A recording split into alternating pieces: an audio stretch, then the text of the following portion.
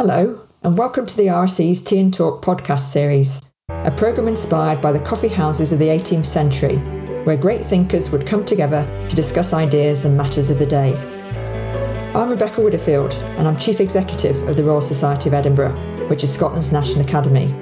Our mission is to advance learning and make knowledge useful, and to do that we are holding conversations with some of our fellows and other leading experts in Scotland to talk about important issues and the challenges that we face as a society. You can find out more about our work on our website at rsc.org.uk. Today I'm speaking with Professor Alison Phipps, Professor of Languages and Intercultural Studies at the University of Glasgow and UNESCO Chair in Refugee Integration through Languages and the Arts. As well as teaching refugee studies, Alison has a long history of engagement on refugee matters and is currently chair of the New Scots Core Group for Refugee Integration and an ambassador for the Scottish Refugee Council. So who better to speak to us today on asylum seekers and refugees?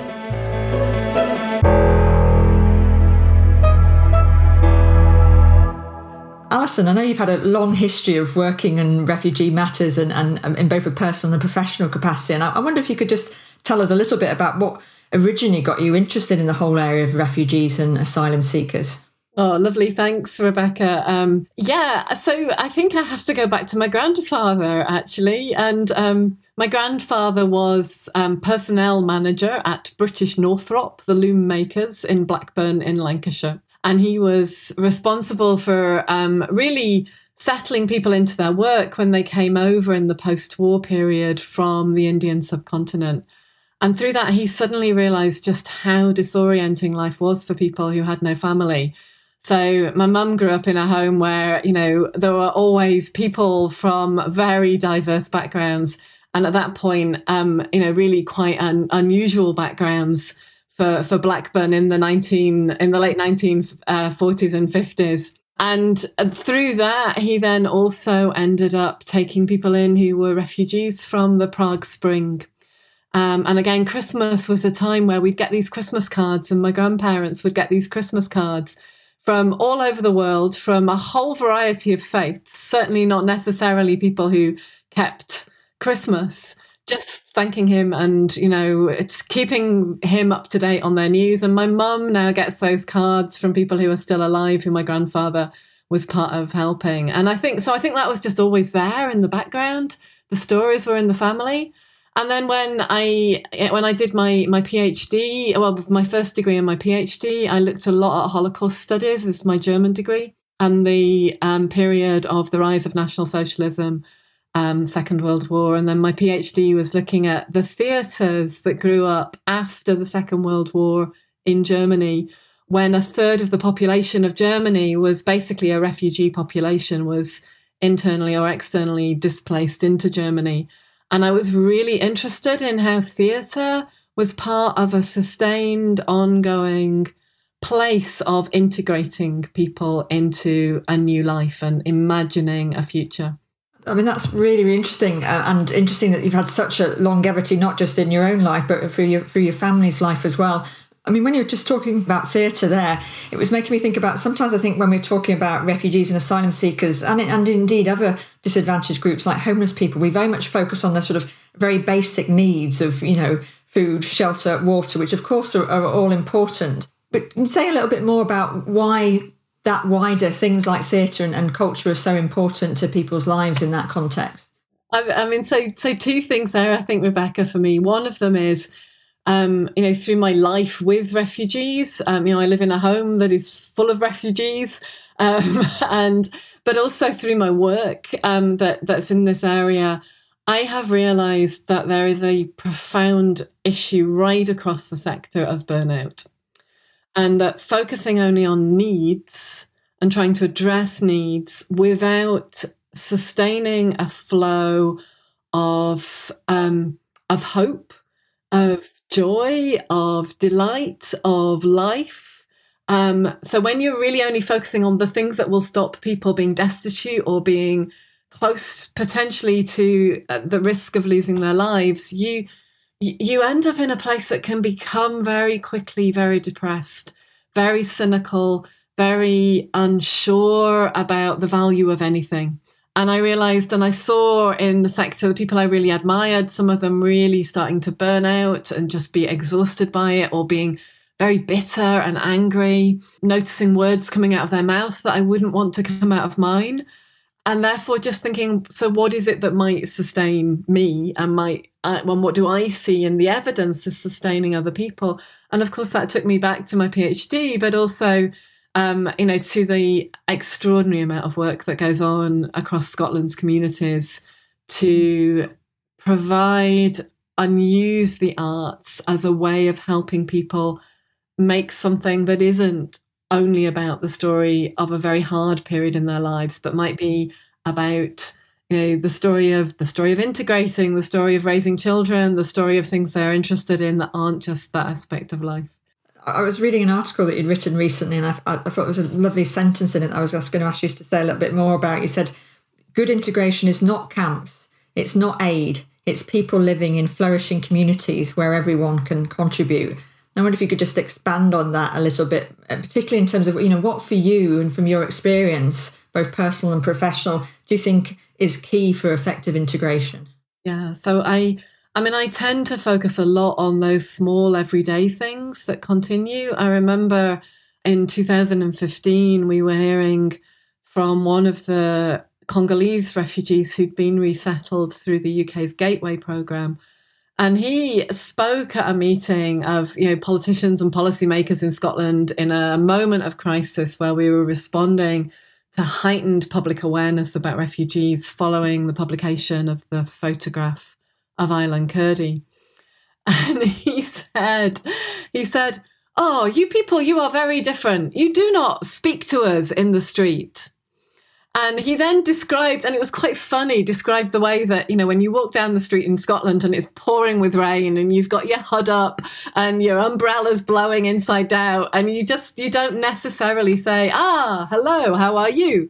How are you? I'm well, thank you. And is your auntie still well? And the ways in which people in the global south and in much warmer climes than we live in will stop on the street and take time to greet.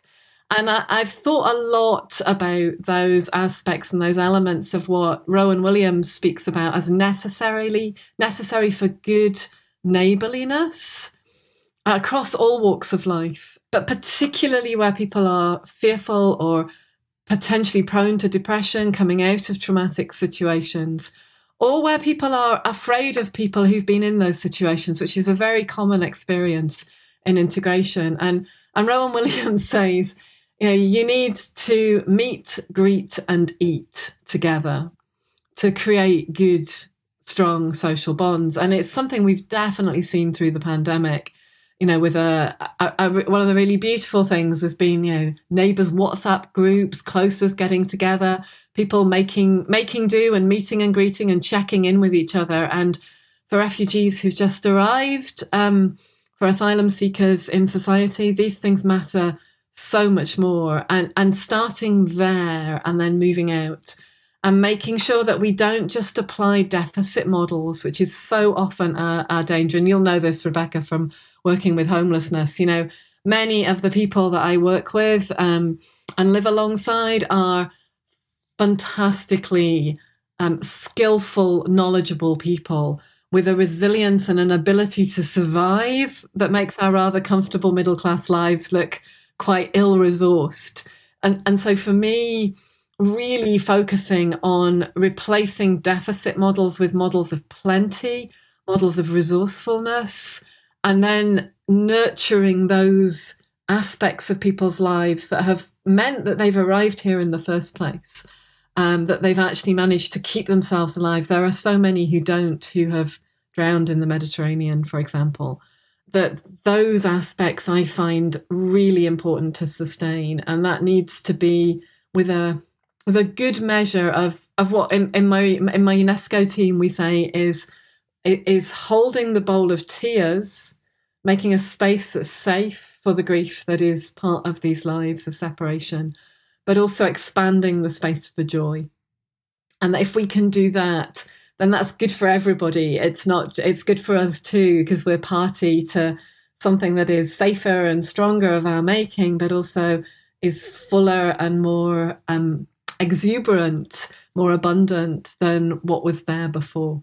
I mean, that sounds a really positive way of approaching things that doesn't negate or be dismissive of the experience that people have had, but goes beyond that. I mean, for those of us who are maybe, you're obviously steeped in refugees and asylum seekers and have, a huge number of connections. You say that you've got refugees in your house. But for those of us who are maybe in parts of communities where we have less connections and certainly less day-to-day connections with asylum seekers and refugees, although, of course, we may never know the people we pass on the streets. But what would you say to sort of those of us about what are the key issues for you facing refugees and asylum seekers in Scotland today and some of the challenges that they face?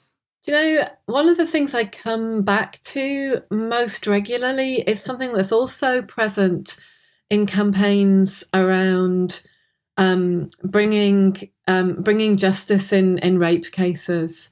There's something really important about believing people's stories as they present them to you. And I think this is true in other areas. I think it's something you'll have found with homelessness as well. Just dignifying people's stories with a listening ear and not interrogating those, not believing you might know better, but actually just letting yourself be a person who holds the story rather than questions the story. And I think it's true to say that academics aren't good at that. We are thoroughly trained to question everything. And those of us in the arts, humanities and social sciences to question it at least twice and from many angles. But I have found increasingly that and it's almost a role that comes with, that I see also in wise elders, the ability to sit with a story, however heavy or hard that might be, for what it is, for the story that's been presented, and to believe it, and not to say, but are you sure? But don't you do things like this? But to actually say, this experience matters, your experience well, and that element of being believed by people who come from countries that have persecuted them, often for their beliefs, or have not believed their reasons or their ways of life to be valid, who've passed through third countries where they have not found people of faithful listening to their stories, or who have trusted them or believed in them, who haven't been entrusted with a right to work, who haven't been entrusted with the right to live with their families again together, who are still living separated from their families, to bring as much trust to bear as is possible, to me, is one of the most important things we can do. And it's not resource intensive. I mean, most of the things that do really good integration work, the greeting somebody over the fence, saying hello, popping around with a cup of sugar, the old cliches of neighborliness, but also the sitting and listening when you hear a story. And even when you're hearing it on the media, just believing what people are saying as the first point. And letting them take you into the journey, not insisting that you know where this journey has to go as a story or even as a set of evidence. To me, that's really important. And I know of refugees who I have known well, very well, some of them members of my own family, whose stories I do not know at all. And I haven't asked for those stories to be the basis of our relationships. Or the basis of my trust, any more than I would do with colleagues who will also potentially be sitting with very difficult things in their own circumstances and past. But I don't feel that I need or have a right to know any of that or to define them by those labels. But if time permits and if the occasion presents itself and if something happens that means that I'm alongside when people might wish to talk, then that's as it is. And if I'm not, then that's as it is. And that holding rather than questioning, I've found incredibly important. And I think that's something that anybody in society can do. I think there are statutory responsibilities that we have, and we have them in Scotland as part of the New Scots Refugee Integration programme, that are like education, like health, like social services, legal support, those kinds of things that are part of statutory, structural enabling of people to live good lives as full members of Scottish society. But the other things which are about culture and cultural justice and social justice, They're much more about trusting people and believing people. I mean, it struck me that some of the things you were saying there are, actually could apply to lots of other groups who are in disadvantaged or have come from very difficult backgrounds, whether it's women fleeing domestic violence or homeless people, as we were just speaking about. And, it strikes me it's about being human, about empathy, about listening and about hearing as well. But I mean, you just mentioned there the New Scots Refugee Integration Delivery Project, which is a scheme that's helping refugees settle in Scotland. I wonder if you could just tell us a little bit more about the New Scots strategy that preceded that and how it came about and what it was intended to achieve. Because it strikes me that's been sort of at the heart of quite a lot of what's happened, certainly in recent times. Yeah, absolutely. So, another fellow of the Royal Society, Alistair Ager, and my colleague, Dr. Alison Strang at Queen Margaret University, did a huge amount of work academically on thinking about what would be good indicators of integration in a society that resettles refugees or into which people come claiming asylum. And from that, they identified a number of indicators, so education, health, employment, the integration of asylum seekers from day one is one of the indicators in Scotland.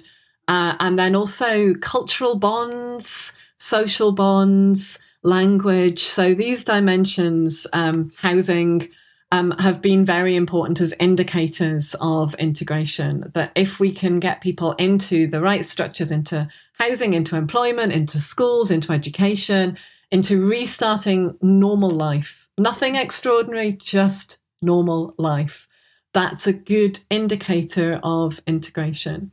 And then a lot of work has been done since then on the scholarship of that, but also on how to enact that in policy terms. And my predecessor as chair of the New Scots Partnership, Alison Strang, set up a framework for New Scots for 2018 to 2022 that was fundamentally based in human rights.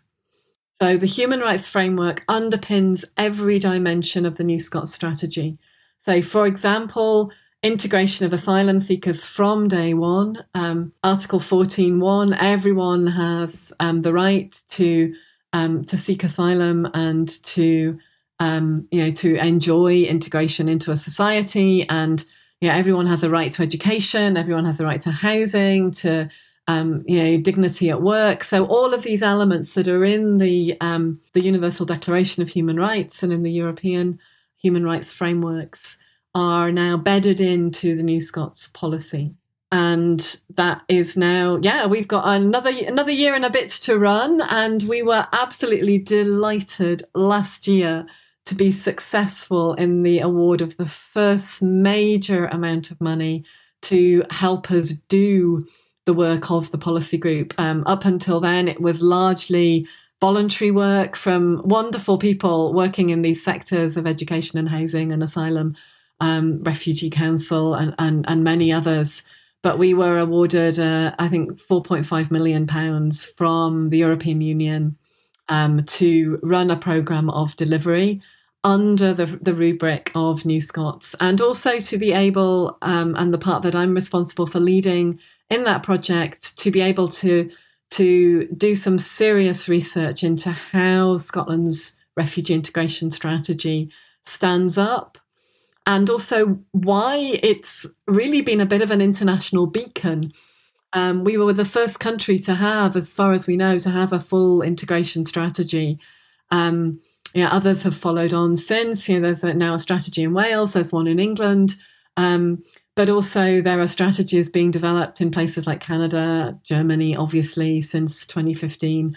And it's been really interesting for me, as someone who used to travel extensively, to sit in meetings about refugee integration all over the world and hear the question regularly asked, which countries should we look to for a good integration strategy? And people saying, well, it's not really a country, but Scotland, you should have a look at what Scotland are doing. And then usually they'll mention Canada or Germany. But, what we've done, particularly the human rights framing of this, has been seen to be really quite commendable.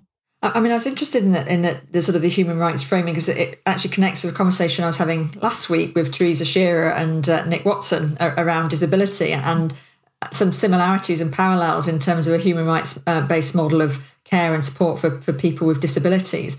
I mean, when I was growing up, I think human rights were thought of as something that happened over there in other countries. I mean, how far do you feel that sort of human rights sort of thinking and approach is becoming embedded in Scotland as the way we do things? Yeah, I mean, the work of the Human Rights Commission to look very seriously at the legislation and legislative possibilities across the devolved responsibilities in Scotland, I think has been really quite a phenomenal piece of work. And to identify which pieces of legislation might be brought into the Scottish legal framework, the incorporation of the rights of the child, for me, was a marvellous moment, not least because my own foster daughter was an unaccompanied minor, but was falling out with many of these dimensions. And to just know that some of these legal frameworks are being put in place it's a real safeguard. So I think we've done very well, and I think there's plenty more we can do. I think symbolic actions that then translate into concrete policy changes within what is possible in the devolved framework is important. And I would really highlight there the work of the young academician Pinar Aksu and the group that she was part of leading with Scottish Refugee Council and Sahalia and others on securing the right to vote for refugees. I knew this was important, but it wasn't actually until the Scottish elections of 2021, the Holyrood elections of 2021, and when my phone was just alive with refugee friends messaging me going, "Alison, you won't believe it, but I've just voted." And what that means, and particularly when, for some of them, I do know some of their story. I know that, they were human rights activists in their own countries, that they fought for the right to vote on the streets and through non-violent means. Some of them were expelled violently from their countries because of advocating for democracy or for human rights. And I just think I remember vividly when those refugees who were from Commonwealth countries were given the right to vote in the 2014 independence referendum in Scotland. And I remember, fellow, the young academician, Deborah Kayembe, speaking to a massed gathering of the Refugee Council at our AGM and just saying, really memorably, she said, "So much blood lies underneath the right to make a cross on a piece of paper. Take it seriously. I don't care how you vote." And then she said, "Actually, I do, but she said..." Sounds like Deborah. It does indeed. But she said, "Take it seriously, use your vote." And I remember that on every election since she said that. I've remembered it myself, but particularly this year where I saw refugees granted the right to vote. And there were some lovely stories at the time on the BBC that sort of were really powerful, actually, and people sort of saying why it was so important. I think one of the things that is flagging up again is just the real importance of having that input from refugees and asylum seekers in the policy and practices that impact on their lives. And I know that was quite an important part of the development of the New Scots strategy. But I wonder if you might sort of expand on that a little bit about why you feel it's so necessary that policy and practice is informed by lived experience. Absolutely. I mean, we talk quite a lot in the arts and humanities and social sciences about turns, which is, I suppose, a word we use for a paradigm shift. And I do think there has been something of a turn towards advocating for a much broader definition of what we mean by knowledge and what we mean by evidence.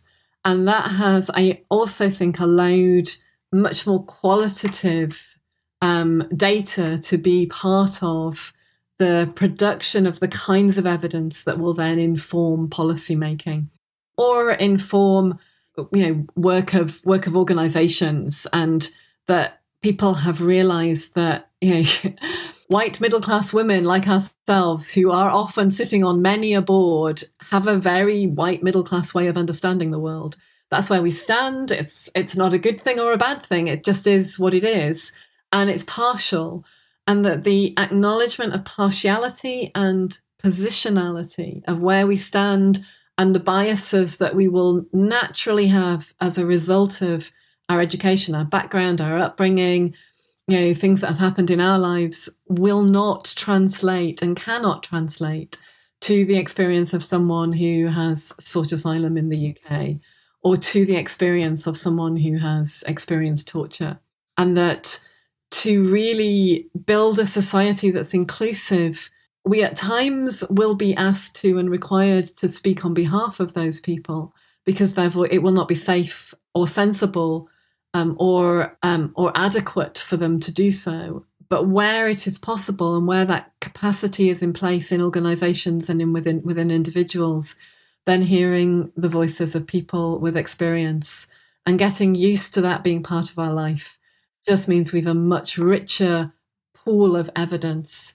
And I think that goes with what's often talked about as a decolonial turn as well. We're seeing a lot about decolonising higher education, decolonising the curriculum, decolonising museums. Everybody's decolonising at the moment. And there's a lot of critique around it. It's like, oh, this is a bandwagon. People are jumping on it.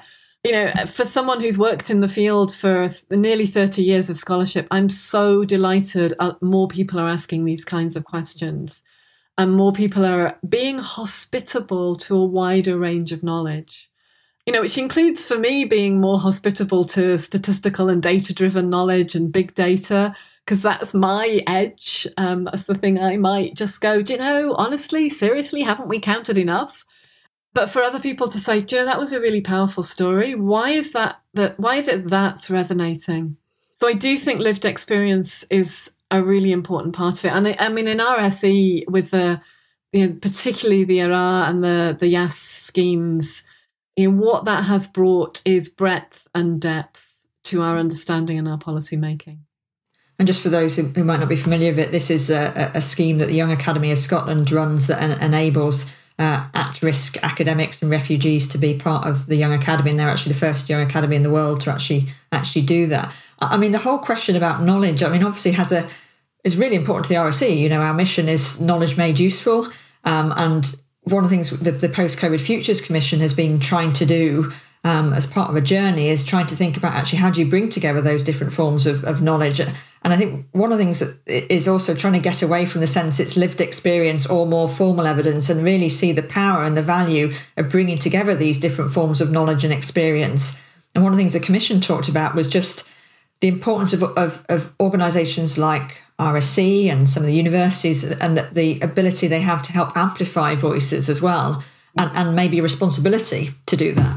Yes, absolutely. And I think that, I'm so excited about the movement towards a more generous understanding of what counts as knowledge and what counts as evidence. And I think it's something that's always been with us. We in the arts and humanities, going back, right back, within Europe to Greek theatre. This Greek theatre was a repository of knowledge of what society knew about itself, what society knew to be its tragic weaknesses, its flawed characters, the sustaining of a chorus. This was where we placed knowledge and where we saw knowledge come to the public square and then be received by a public who would cogitate and think and wonder about it and talk about it, and it would flow into conversation. And I do think, I remember a very senior member of our university saying to me back in 2016, I think it was, but honestly, at the end of the day, the arts and humanities, really, Alison, they don't change anything, do they? And I just took a deep breath and I said, back in September 2015, somebody published a photograph of a boy who had drowned on a beach in Turkey, who was a Kurdish refugee. And the whole of policy and civil society across Europe and the world changed. Don't ever say that the arts and humanities are not catalyzers for change in society. They are hugely powerful. And one of the reasons why propagandists and marketeers are so keen to recruit people out of SHAPE subjects, social science, humanities, arts, philosophy, education, is precisely because of the power to marshal, to curate, to store knowledge, to interpret knowledge, and also to change language. So it's where the role of our refugee poets in particular, I find extraordinarily exciting. I mean, partly because I'm a poet myself, but I just love hearing language that refugee poets will bring that shows me myself, shows me what the world is like, shows me what my failings are. Rather, as I think of our friend Bertin from DR Congo, who said, "But you do not speak to us in the street." And just that opened up a world that I hadn't quite taken stock of before.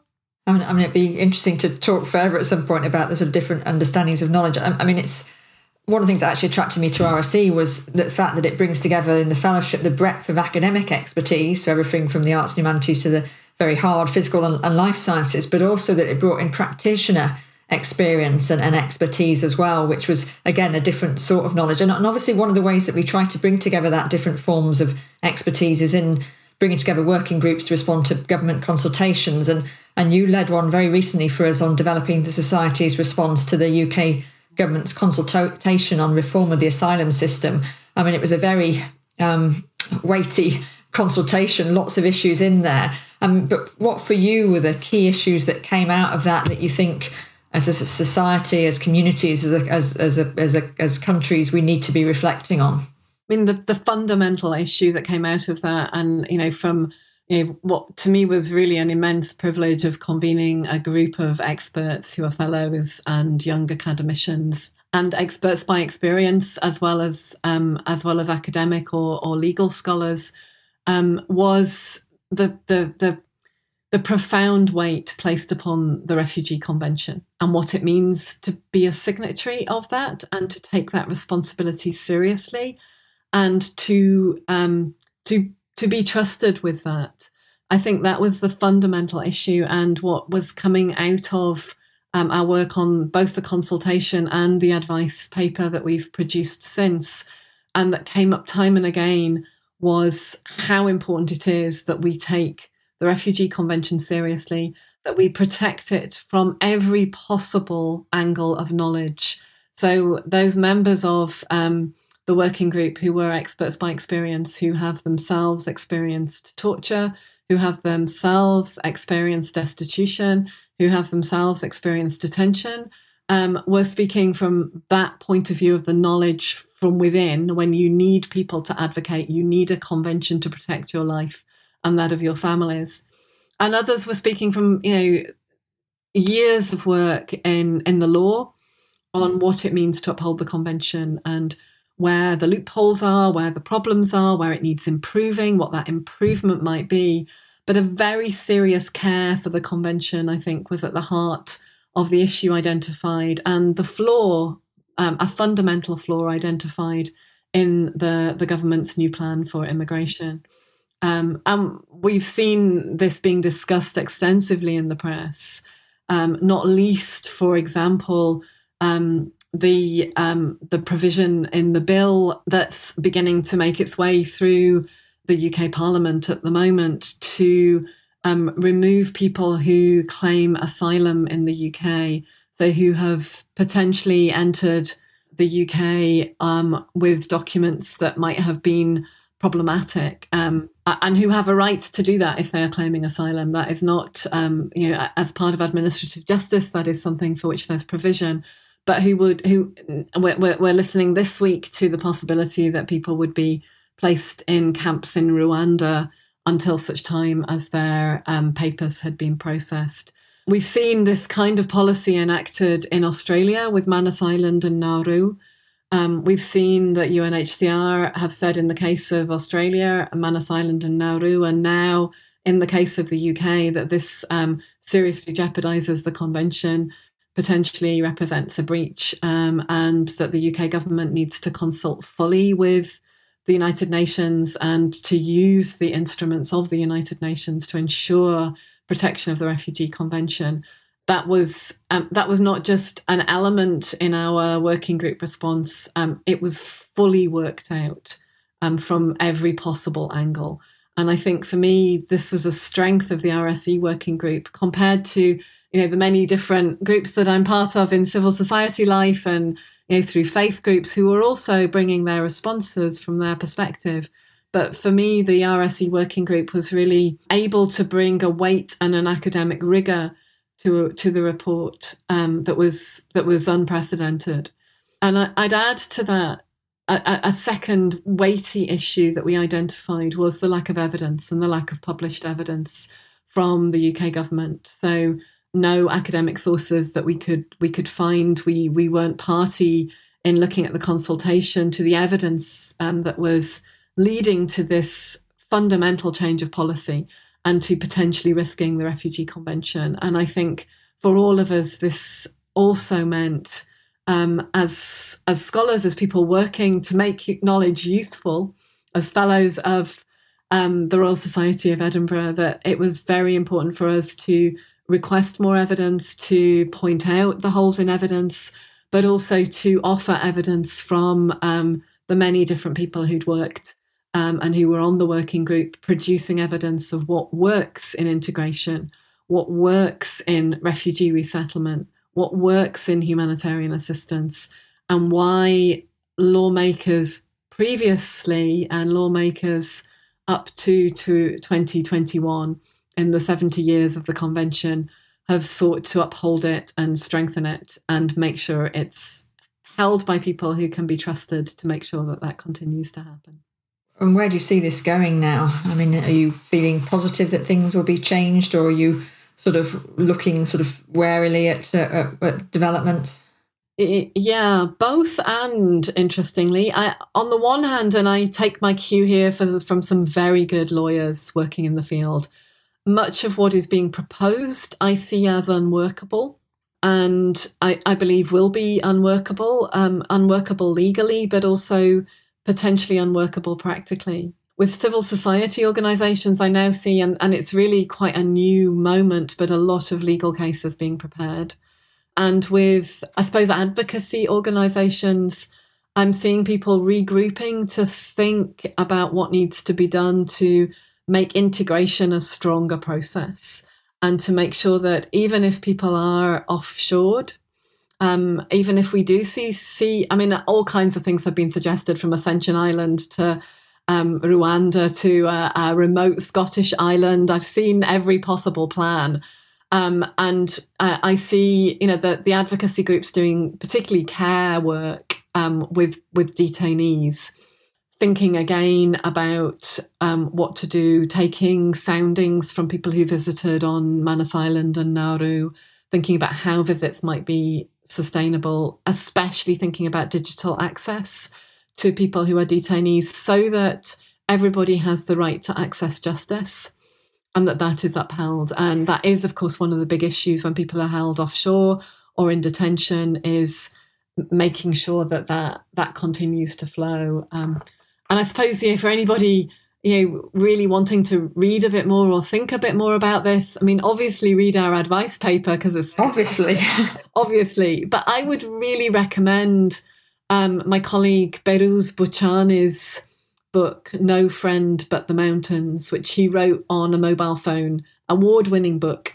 He wrote it on a mobile phone by text message to his translator, Omid Tafikin, from Manus Island. And Behrouz was resettled eventually, was granted asylum in New Zealand after he'd been granted a visa to speak at the book festival in Aotearoa, New Zealand. And he is quite a remarkable man. He and I were able to be in conversation when I was living and working in New Zealand in 2019, early 2020, just after he'd arrived in New Zealand. And his testimony, his witness, and the film that he has made and his book are some of the most powerful artistic and literary artifacts, and also journalistic artifacts, that the refugee canon of the 21st century has produced. Written it down, and we'll add it to my reading list. Sounds fantastic. And I guess with things like that, it's trying to sort of educate, and not in a formal way, but get people to better understand experiences. And I know one of the things I was going to ask you about actually was, when we're talking about legislation, we're talking about things going through Parliament, is actually how you, again, support that sort of wider understanding from people who may not always have those interactions. And I was going to ask you just if you could say a little bit about the witness-bearing visit you led in 2015 with one of the UK Parliament's committees to the refugee camps. I think it was in Calais, and I can't remember the other place, but tell us a little bit more about what was, what prompted that, and what was the impact of it. So it was actually prompted by a phone call from my friend and colleague Jo Brady, who at the time was working for the Scottish Refugee Council, saying, "Alison, I need to talk to you. Can you talk?" And I said, "Well, I'm actually standing by the bin store outside St Aloysius, walking home through Garnet Hill in Glasgow, but go ahead." And the next thing I knew, the two of us were on the phone, really thinking about how do we design a witness-bearing visit. And we chose the word witness-bearing visit deliberately, that would not be a photo shoot off Eurostar. We were watching politicians and celebrities flying in and flying out in their high-heeled shoes and pristine shirts into refugee camps. And I just know from my daughter's experience in the Calais camps, and from many I've known who have been through there, that it makes them feel like they're in a zoo. And it's really undignifying, and it is counterproductive in many ways, because people see the celebrity, not the story.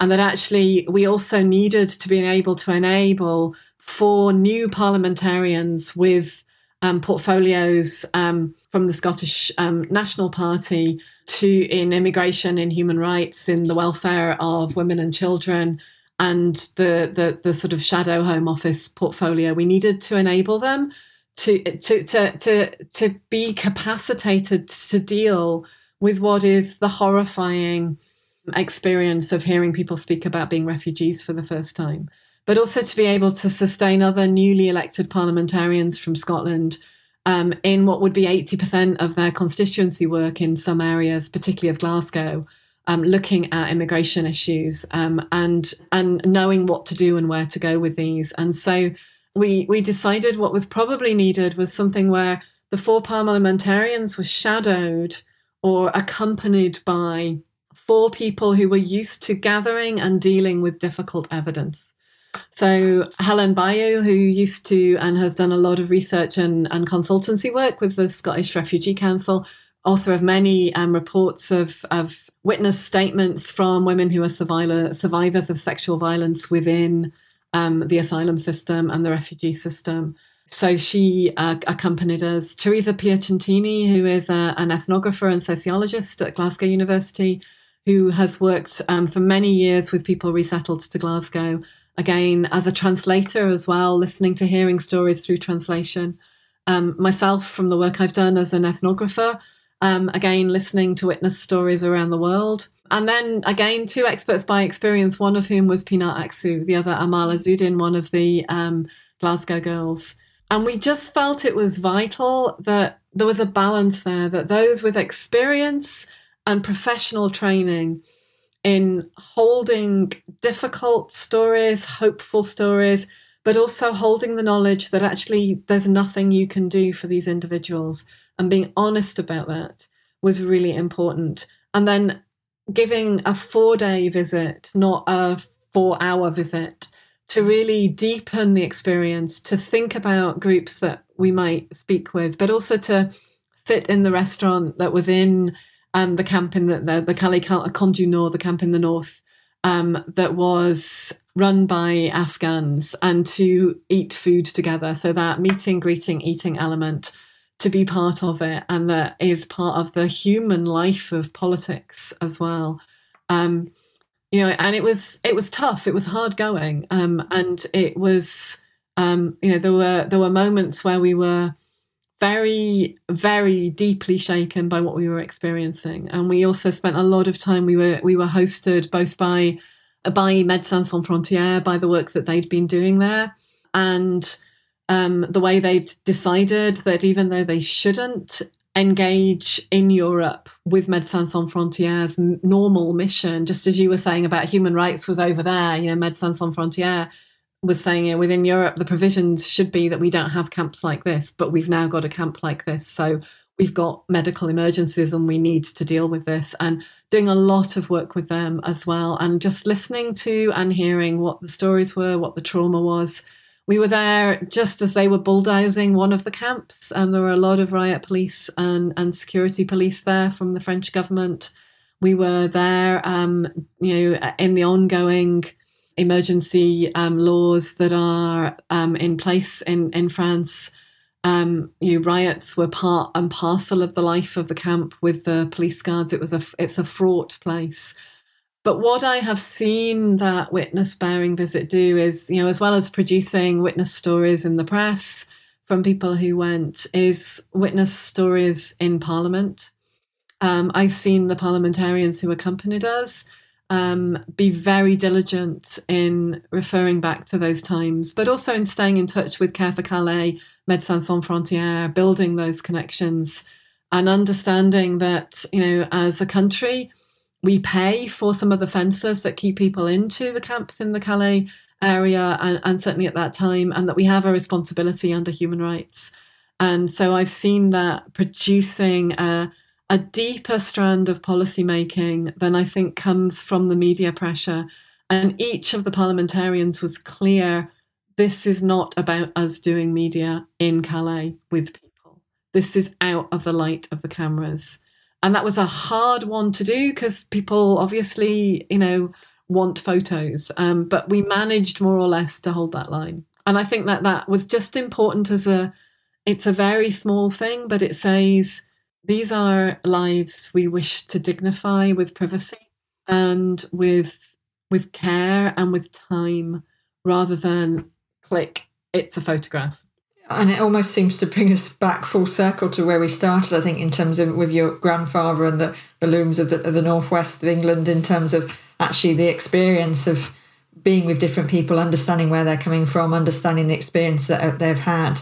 I mean, you've given, I think, Alison, a really positive, actually, presentation of some of the challenges faced by asylum seekers and refugee seekers, and I guess quite a dynamic environment in terms of all the good stuff that's going on. So the better support for integration, the greater dialogue about what's important, the bringing of different voices to the fore, the collaboration across different organisations. But I guess just a final question is, if there was one thing you could do that you think would make a real difference in terms of the next steps that would really improve the quality of asylum seekers and refugees' lives in Scotland, what would it be? So right now, that would be devolve immigration and decision-making to the Scottish Government.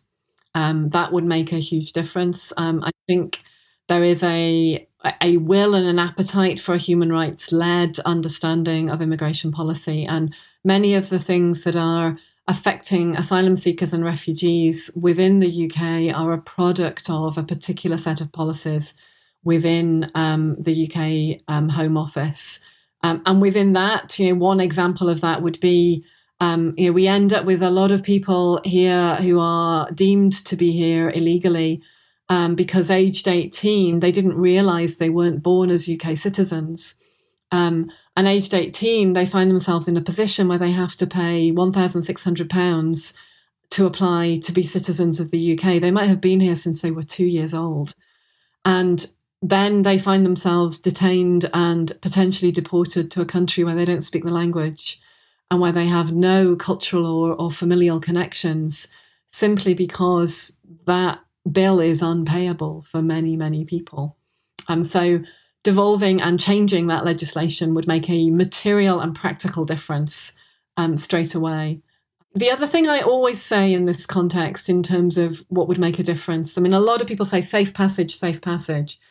I say arms treaties. I say keep working to reduce the causes of war and persecution. And the two things there are, arms treaties and intercultural education for peace. We don't teach people how to make peace and how to live with conflict worldwide. We don't really know what a world would look like if we did.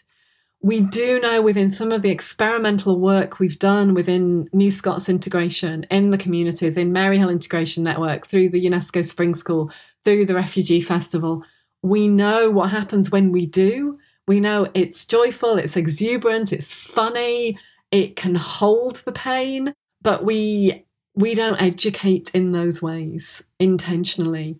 And I would love, I'm a new grandmother. I've lived alongside, my refugee daughter up until the 29th of June this year, just 2 days ago, when I was part of her citizenship ceremony. So she went into Glasgow City Chambers, a refugee. She came out a UK citizen, and we just celebrated in the square with kilts and music and ice cream and all the things that go with that extraordinary moment of witnessing somebody who was stateless all her life, becoming someone who has a document that says she can have a passport, that says that when conditions allow, she'll be able to travel. And at the same time as her, this was also happening for Hiab Johannes, one of our YAS scholars, who has written an exquisite blog about his experience of becoming a rights-bearing subject of the United Kingdom and what that has meant for him at this moment in time. And I think easing that transition, that makes normal life really easy. And so that it's my granddaughter jumping up and down in muddy puddles, I'm not thinking, oh my goodness, what might happen? Is your mum safe? Will she still be here? That you just get to live in freedom and without fear. And that I'd want that for everybody. Well, what a lovely note and a lovely story on which to end. Professor Alison Phipps, thank you so much for sparing the time to talk to me today about asylum seekers and refugees. Thank you. Thank you.